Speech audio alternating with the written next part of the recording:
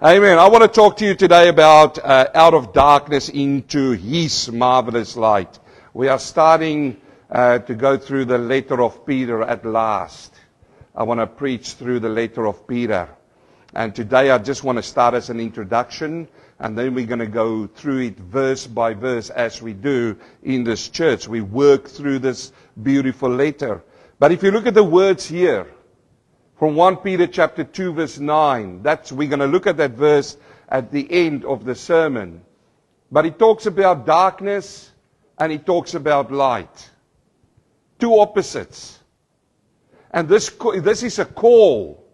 This is a call out of something into something else. It's a call out of darkness and it's a call into the light. And it is so wonderful that the Bible says in John that light came into this world, and it was in Jesus Christ that the light came. It is so wonderful to understand this morning that we don't have to sit in the darkness of sin anymore. Darkness represents sin, oppression, depression. And this morning, the option for you and for me is light. But it's not only light, it is marvelous light. And this is, for me, the key verse in the book of Peter. Now, some of you might say there's different key verses for you in it, but I want to come to this verse later on today and show you how powerful this verse is. So let me first talk to you about the time of this letter. This letter was written in between 62 to 64 AD. And I want you to understand the background around it. This is a little bit of history, and it will fall way into Brother Murray's area because he's a very good historian. I'm just touching on the top here. But on the 19th of July 1964, after the death of Christ, there was a big fire that started in Rome. At this point in time, the emperor there was Nero. And this fire was so bad or so intense that it lasted for 3 days. It burned a lot of houses down, a lot of temples. And as you know what happens in these times, you have to blame somebody. There had to be a scapegoat. And the people turned to Nero because Nero, looking at these old buildings who were starting to age, he wanted to destroy these old buildings or push them down and to build beautiful structures there. You know, each emperor who comes in, it's similar to our politics today. When people come in, they want to build something that's lasting. You know, a little bit of people will remember you afterwards when they see these things happening. So the people blamed Nero. They say Nero caused this fire to happen because he wanted to burn everything down to the ground and build these things up, and he becomes the hero. Well, Nero, clever man as he was, he then thought, well, if they're going to blame me and I'm the scapegoat, he's going to turn on somebody else. And he turned this onto the Christians, this new sect, according to them, a small group. These people who's not fighting with a sword or with swords or anything like that. But these people, he started to blame them. And so a big persecution started against the Christians. This was in Rome. So much so that they started to catch these Christians and they would bring them into the Colosseum. I was in Rome in I think it was 2017, and I was standing there at the outskirts of the big Colosseum. I actually went inside and just walking into this magnificent thing that's standing there, and walking inside and see where they had the amphitheater and where these things happen. I remembered standing there, how they caught these Christians and made them run on 4 hands and legs, and they had these lions coming out and chasing these Christians down and just pull them apart. Bears, they brought bears in. I know it sounds terrible, but I hope it sounds terrible to you this morning. You know, I was standing there, and I actually read it in a book, but I actually experienced it as well. As I was walking out of the Colosseum at one point, you could look at all of the ruins that was over there, just lying outside of the Colosseum. Were you there, Brother Murray, in Rome? Many years ago. But as you walked out, you can see all the ruins, and they showed us where these magnificent buildings, huge pillars still standing there, but where Nero lived, and he had a small garden, which you could see from the Colosseum into that garden. So what he used to do in that garden is he used to grab these, some of them badly hurt in these fights with animals, some of them nearly to death, and some of them absolutely nothing wrong with them. He used to grab them and put them into animal skins and put them in that garden. And they put oil over it and they would light it up so that he can have a night there. It's terrible. These things happened. And I want us to remember that. Because, brothers and sisters, persecution is real. People are really dying. And this is what happened in these days. In 62 to 64 AD, when Peter was writing this down, persecution was so real in their world.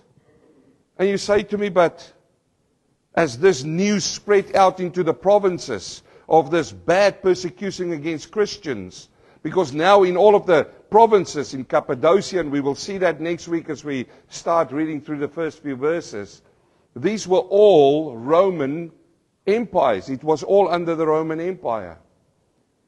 And it is sort of sitting here in Melbourne, Australia, and you hear about the persecution going on in Kenya and in Pakistan, and you've heard it last week in the Voice of the Martyrs. You hear the stuff here, and there might be people sitting there in churches and go, yeah, it's over there in Rome. It's not here. Have you had that feeling? They are beheading people in the Middle East for believing in Christ, but it's not happening in Australia.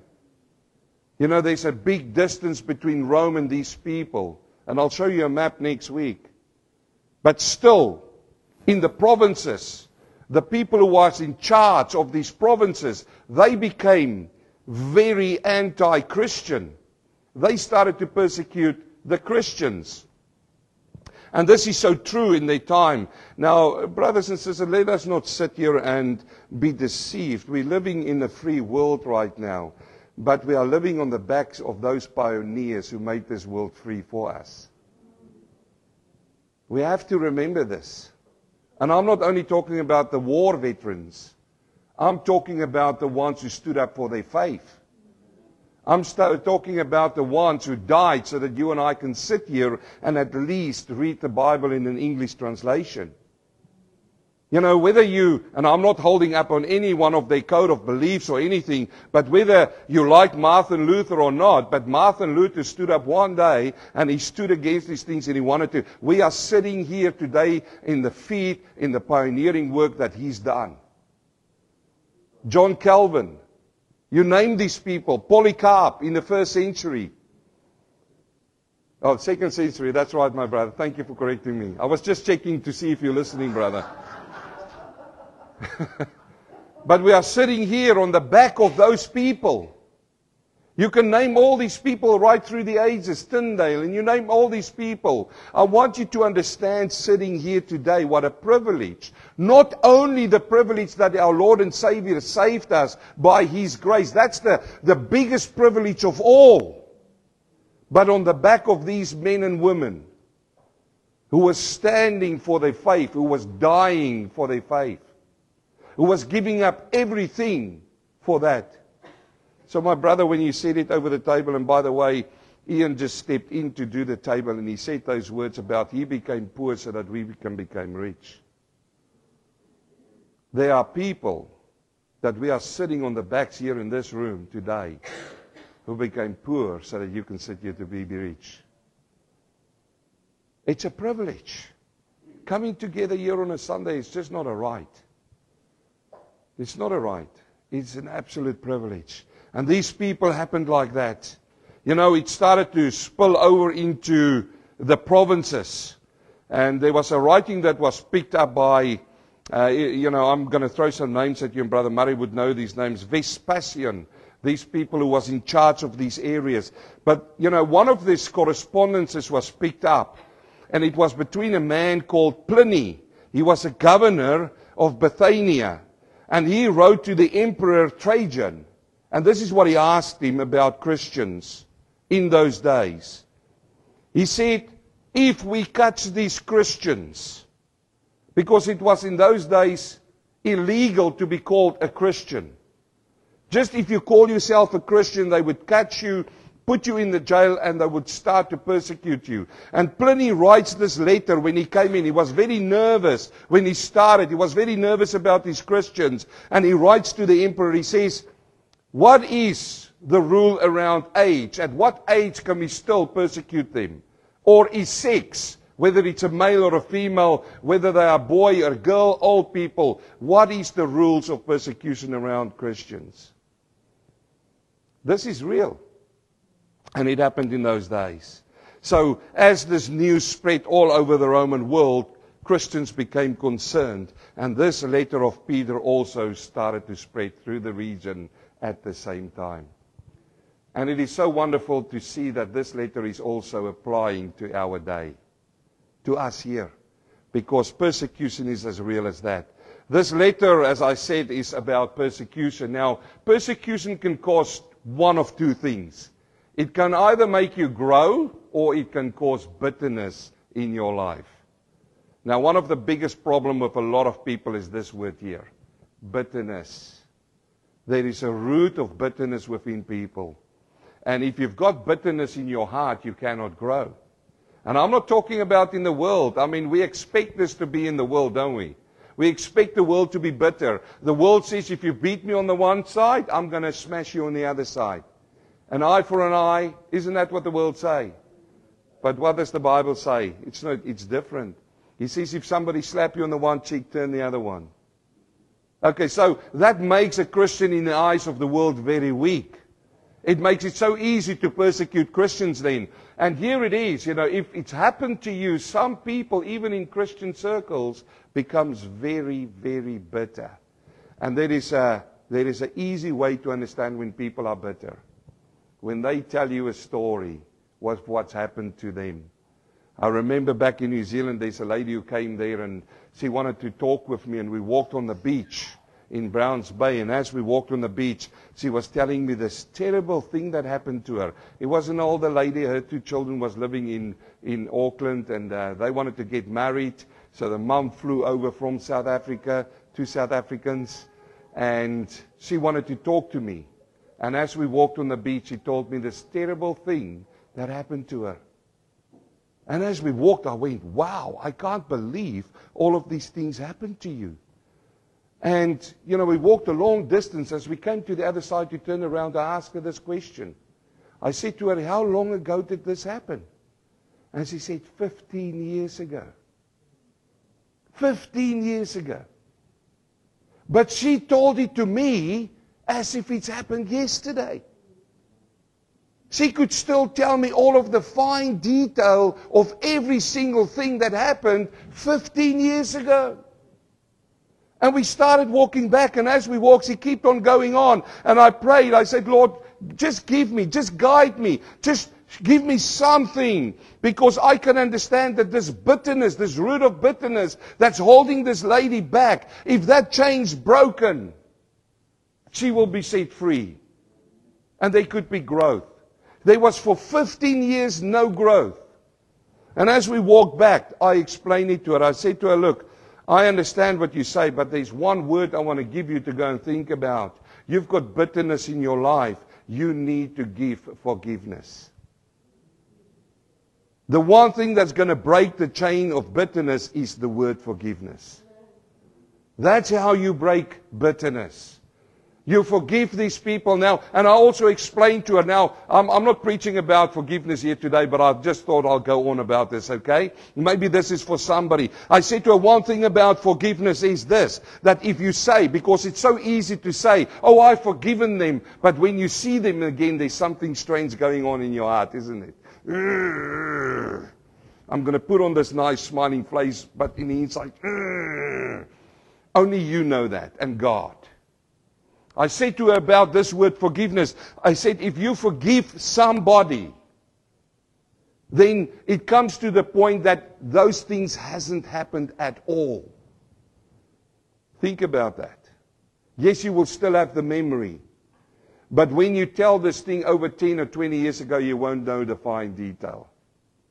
It becomes just a vague memory. So this is the fact here, which you will see out of this whole letter. Persecution is going to cause either growth or bitterness. Now Peter tells them to be courageous in this letter as we're going to open it up. And we need to take some of that courageousness and courage into this world that we are living in.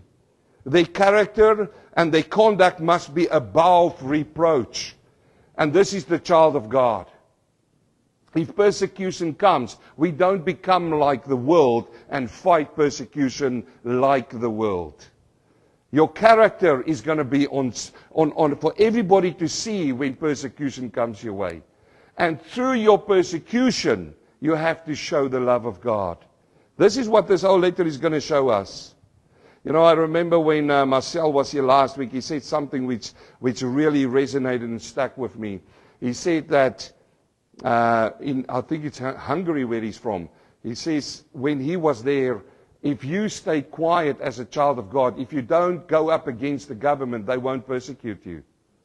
You just become a special agent for God. You go undercover.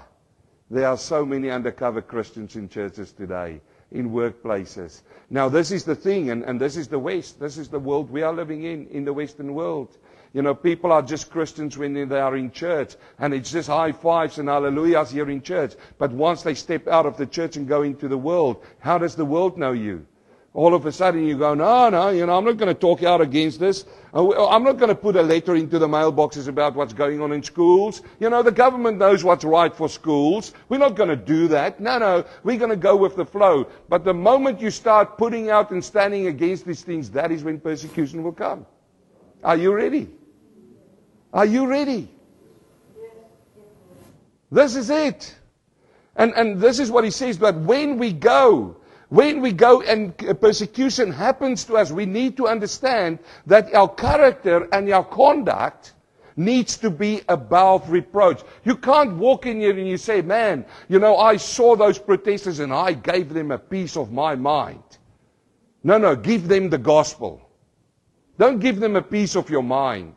Because they will look at you and they'll say, look at that crazy person. Your character and your conduct is not above reproach. And this is what he's going to talk to us. And I want you to prepare in the next 7 weeks because he's going to cut deep. And he's going to go deep with these themes. You see, with our character and conduct, Peter is going to touch on the following. He's going to tell them that the fruit of their character must be rooted in submission. Everybody say submission. What do you understand about submission? We're going to touch on that. And he touches on these things. He says citizens need to be in submission to the government. We don't fight the government as a church. Yes, we disagree about things, and if the government asks us to sin, we do not sin. But he's talking about submission to the government. Now I want you to remember what I said to you about Nero and about these governors. These were not nice people. They were persecuting the Christians. But in the same breath still, Peter writes to them and he says you need to submit to the government. And I know there might be some people sitting here this morning and say, never will I submit to the government. There is a way that you need to submit to the government. And Peter touches on that. I told you he's going to go deep. But it's the Word of God. It's not my ideas. He talks about submission, about servants to their masters, wives to husbands. The message in the world these days is no submission within families. That's why we have so many divorces going on. Oh no, I will not submit under my husband. But it also talks about husbands to wives. But what is the world? I mean, I'm going to be straightforward with you, brothers and sisters. But there's things happening in the world right now which is not biblical. It's straight from the pit of hell. It is straight. And it's influencing the church. And that spirit is coming to the church. May the Lord help us that it won't enter into our church. And I say it, if you get offended by the things, may the Word of God offend you to the point of submitting to it. But you see, this is what happens. Wives to husbands and husbands to wives. And Christians one to another. He's going to address that, and that's going to be so powerful. He deals first with submission before he addresses persecution. He's going to deal first with submission. how you submit. And then he deals in his letter with persecution. Because if you don't understand submission, the persecution will make you bitter. This is why it comes to that point. You have to understand the submission to God. You have to come to the point where you say, Lord, I trust you and you alone. Now that's a lot of talk, and you know me, I love to get into the word, don't I? Let me give you some scripture verses here this morning. Persecution is mentioned 4 times. 4 times in this letter. And it is so interesting, and I'm going to show it to you today, that he uses 4 different words for persecution that will come across the people, the church. The first one we find here in 1 Peter chapter 1 verse 6. If you've got your Bible, open it there, because I want you to underline a word or two. He says in 1 Peter chapter 1 verse 6, he says, in this you greatly rejoice, though now for a little while, if need be, you have been grieved by various trials. Everybody say trials. He says, for a little while you've been grieved by various trials, that the genuineness of your faith, being much more precious than gold that perishes, though it is tested by fire, may be found to be praise, honor, and glory at the revelation of our Jesus Christ. If you don't know the scripture verse, brothers and sisters, take it home and go and study it. Read it again. It is such a powerful scripture verse. Remember, persecution either brings growth or bitterness. He's going to come here and he says to them, for a short while you're going to go through trials. How you react to those trials is going to determine the outcome in your life. It's going to determine that. If you want to grow, you're going to accept your trials. You're going to learn submission. And then these trials is going to form a genuineness. This is what's going to be tested. It is similar to like a goldsmith. You know, a goldsmith, when he applies fire to the gold, he wants to melt the gold, and then he applies more fire so that the gold becomes more purer. But I want you to look at this word, trials, because he uses a Greek word here, peirasmos. The word here, peirasmos, means temptation or trials or tests. And this refers to a testing in the context of a temptation to sin or to endure hardships. And we do that. We endure these hardships, even here in Melbourne, because you're a child of God, isn't it? Temptation comes to everybody in this room. Everybody. I don't have to go back to my Black Forest cake example. But temptation comes to everybody. He says when this temptation comes, this word here, these trials come to you, your faith is going to be tested. It has to be tested. It has to. Just imagine for yourself, you're sitting here and you've got a little boat in the harbor, and this boat is called faith. And you polish this boat. You put the best paint on this boat. You put the strongest mast on. You get your friends over and you walk around this little boat called faith, and you say, look at this big mast that I've put on, strong. The storms of life can't break it. And then you put on the sails, and you put on the best ropes you can find. And there it sits. And there it sits. And there it sits. And you bring people around and you tell them how good the boat you've built. Now, is that faith tested? It's not tested. Because there's a break wall. There's some trees. It is inland. The wind starts blowing on, but it don't touch your faith. It is the moment you take this little boat and you push it out into the open sea. And now you see there's a wind. You can see it on the water. You can see there's a wind coming, and it fills your sails up, and it starts, you can hear on these ropes how the creaking goes on, and it starts to blow fully into this. And that big mast there is starting to lean over a bit, and all of the pressure of the wind is on this. And you go, that's fine, that's what it's been built for. And you can see how this little boat picks up speed. And this is us in the church, isn't it? When our faith is good, we're sitting here in church.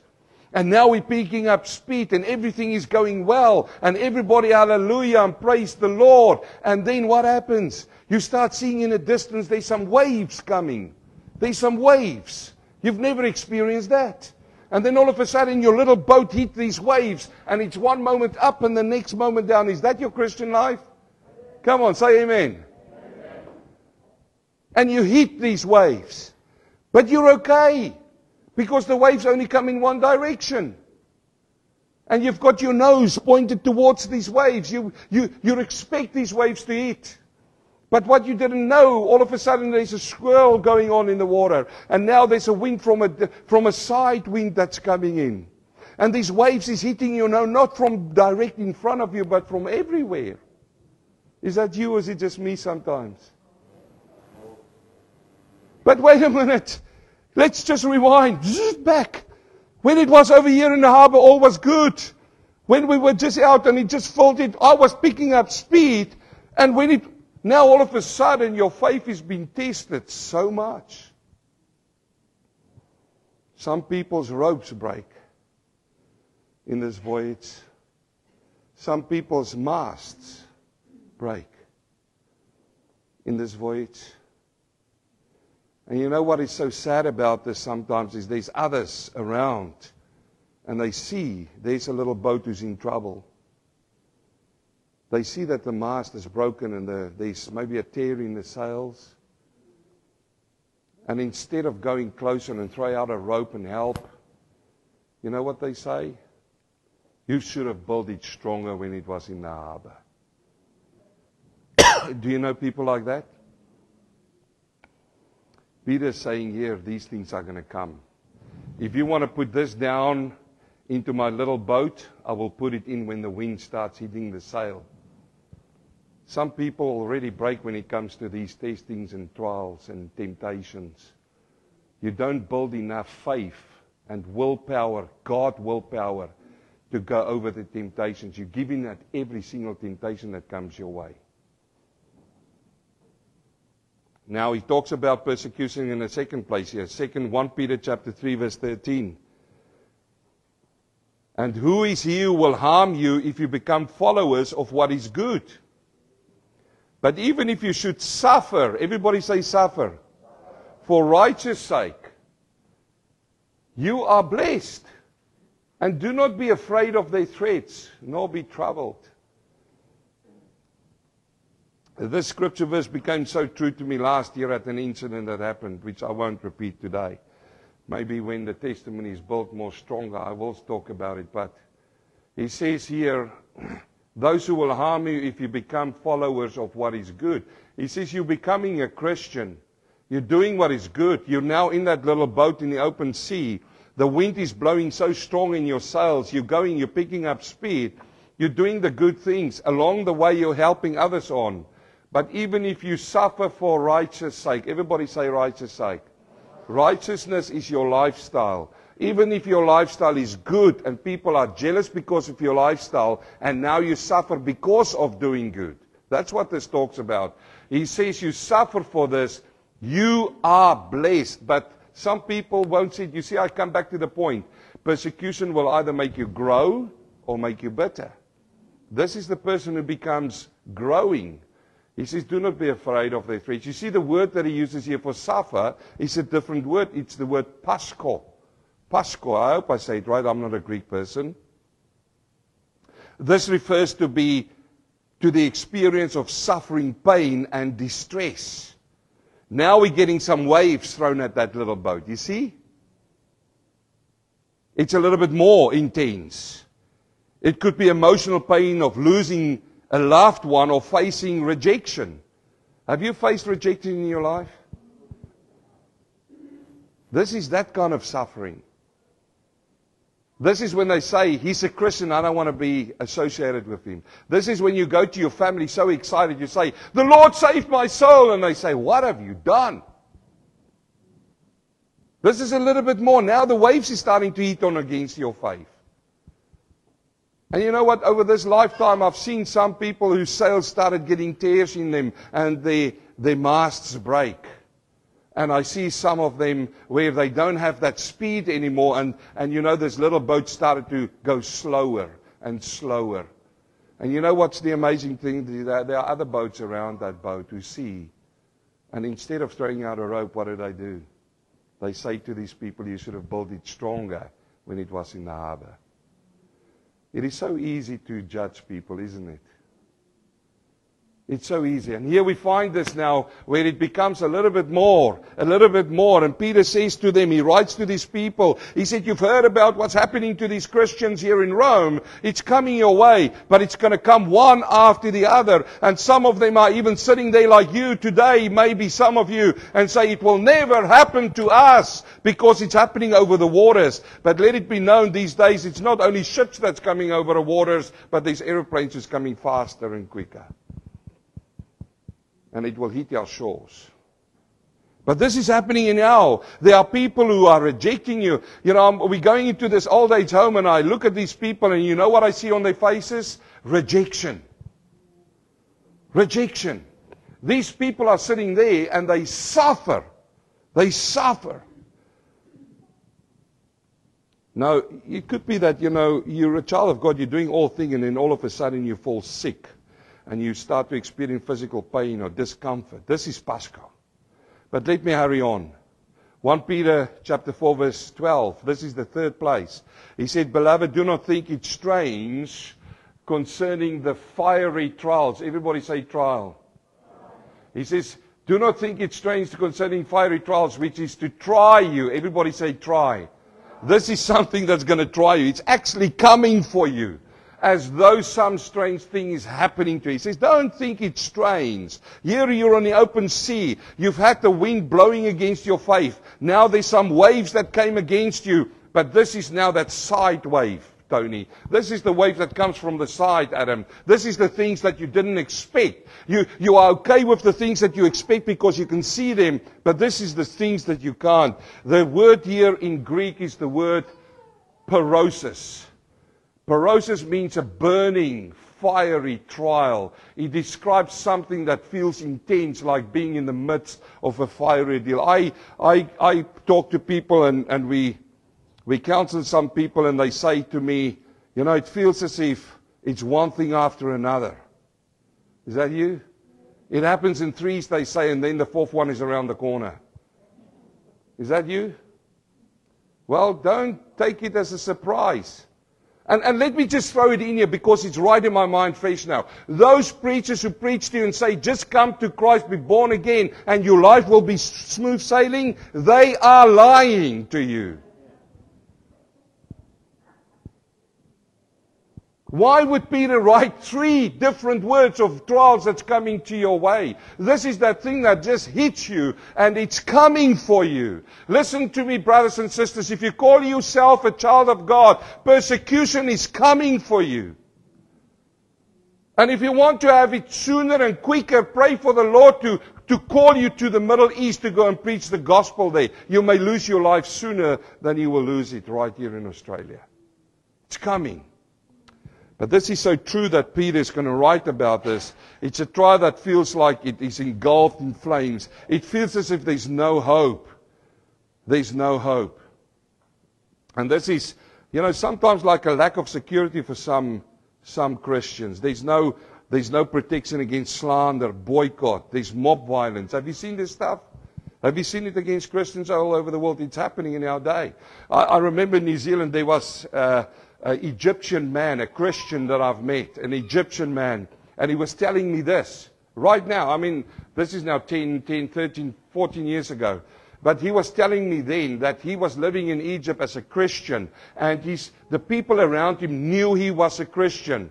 He said to me he couldn't go on holiday to a holiday resort. Because what they used to do in Egypt back then is if I go away, I go to the police, and I tell them I'm going to be away from my house for 2 or 3 weeks, or a week, because they will protect your house against squatters. He said, but as a Christian, you can go to the police, and the police will call up the squatters and say, you're gone. True story. He told this to me. But here we sit in Australia, man. Australia, land of opportunity. So good. So this is the second word he uses here, sporosis, and let me quickly go on to the third time he referenced this. And this is 1 Peter chapter 5 verse 9. He says, resist him, steadfast in the faith, knowing that the same Suffering are experienced. Everybody say suffering. Are experienced by your brotherhood in the world. Now he brings it out to the world. He says, I want you to understand, you need to resist him. In fact, I should have put in verse 8, because in verse 8 he says that the devil is like a roaring lion who goes around seeing who he wants to destroy. He says, but this suffering has come on. The word there for suffering is the word pathema. Pathema. It means it's an experience that's so intense. It refers to a general experience of suffering and undergoing something challenging. It is to endure hardship that life presents. Now, you say to me, but all of these sound the same. Why would the Greek put it into 4 different ways? I'm telling you, brothers and sisters, it's becoming intense. Intense. Now, the heart of the letter is not only suffering. I want to finish with this today. The heart of the letter is actually the cross of Christ. Because if you take your suffering, all of your suffering that you had, and you put it on this side and you look at the suffering that Christ has gone through, you are light. You are found light. And here we need to understand that the heart of this whole letter that he writes is the cross. 1 Peter chapter 1 verse 18, knowing that you were not redeemed with corruptible things like silver or gold from your aimless conduct received in tradition of your fathers, but with the precious blood of Christ. And somebody shout hallelujah. The precious blood of Christ. He says you were not redeemed with corruptible things. You cannot pay to be saved.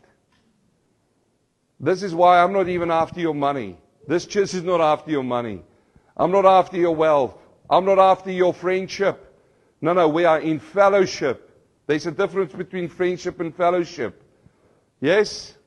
Oh, that's a different message. I'll just leave that with you.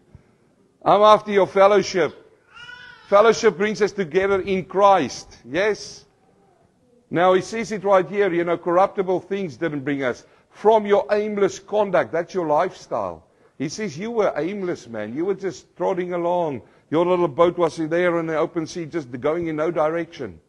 He says, but here, you received this from your tradition from the fathers. He says, but you were redeemed with the precious blood of Christ. Where did that blood spilled? On the cross. Secondly, he says, 1 Peter chapter 2, verse 24, for he himself bore our sins in his body on the tree. On the tree. So the center point is the cross. 1 Peter 3:18. For Christ also suffered once for our sins. Where did he suffer? On the cross. 1 Peter chapter 4 verse 13. But rejoice to the extent that you partake of Christ's suffering. Where did he suffer? On the? Now I want to say something here. If you listen to sermons, every single sermon of every pastor should come back to the cross. Amen, brother. Back to the cross. I hear a lot of preaching about holiness. Yeah? The whole sermon is about holiness. Holiness. Holiness. And he never comes back to the cross. You cannot have holiness without Christ. If you want to preach about holiness, it's fine. The Bible is, I've preached about holiness. You can go and check on YouTube. But it comes back to the cross. There is a lot of people in the world, a lot of religion who holds on to holiness. Are they right? No, because the Bible says there's only one way to the Father. It's through? It's through? It's through whom? Come on, church, it's through Jesus Christ. There's only one way to the Father. There's a lot of preaching about discipleship. Have you heard a lot of teachings about discipleship? And it's fine. Because he says, go and make. And now you find so many men who makes disciples for them. For them. I don't want you to become my disciple. Honestly, I'm going to shock you now, but I haven't got time to have this whole church as my disciples. I haven't got time. Oh, that pastor, he hasn't got time for me. Well, if that is what you've heard it wrong. But if I can point you, if I can point you towards Christ and I teach you about discipleship to Christ, I've done my work. Yes? I can go play golf a little bit.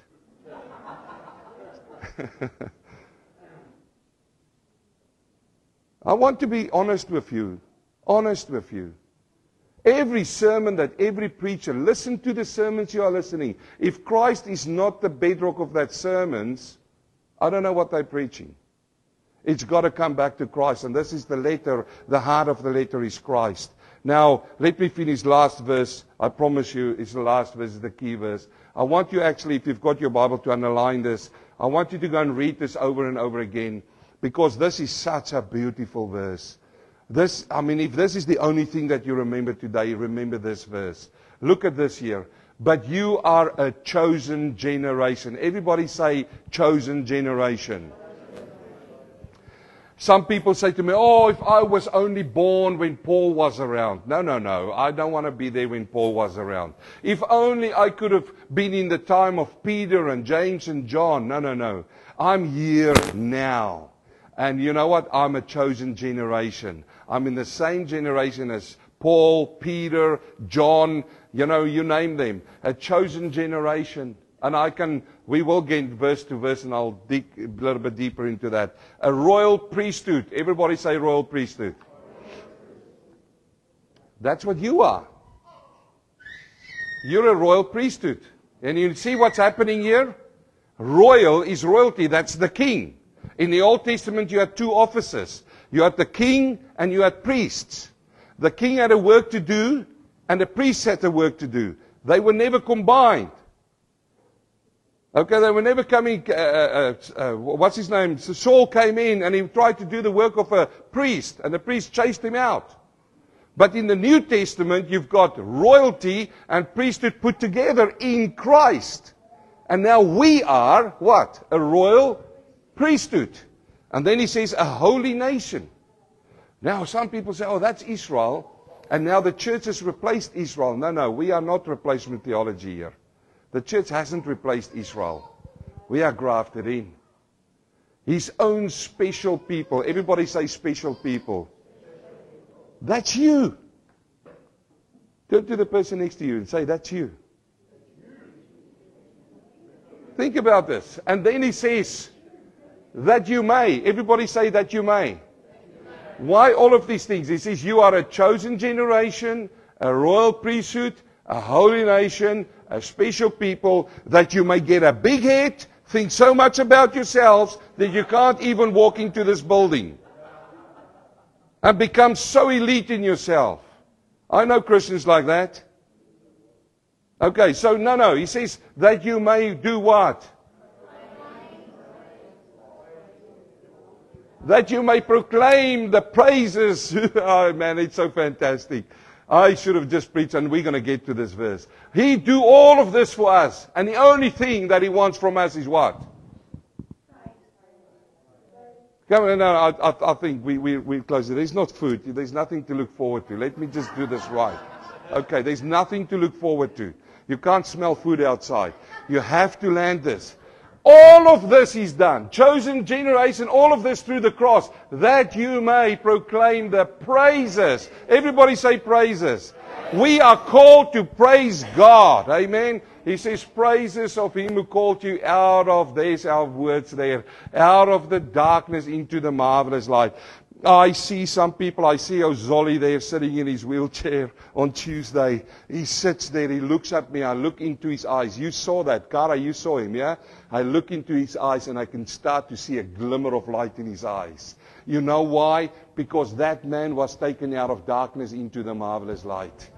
And I tell you one thing, if he could, he couldn't because I could see it in his body. If he could, he would have leaped. He would have leaped. You know, I see some Christians and they go, I'm out of darkness into the marvelous light. Oh, it's such a wonderful to be a Christian. And if that's you, that's you.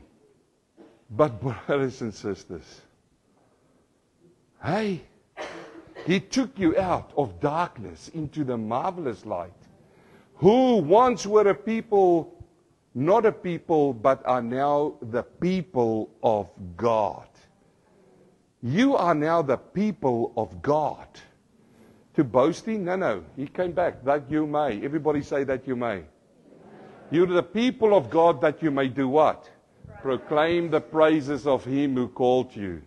Isn't it wonderful? Who have not obtained mercy, but now have obtained mercy, that you may what?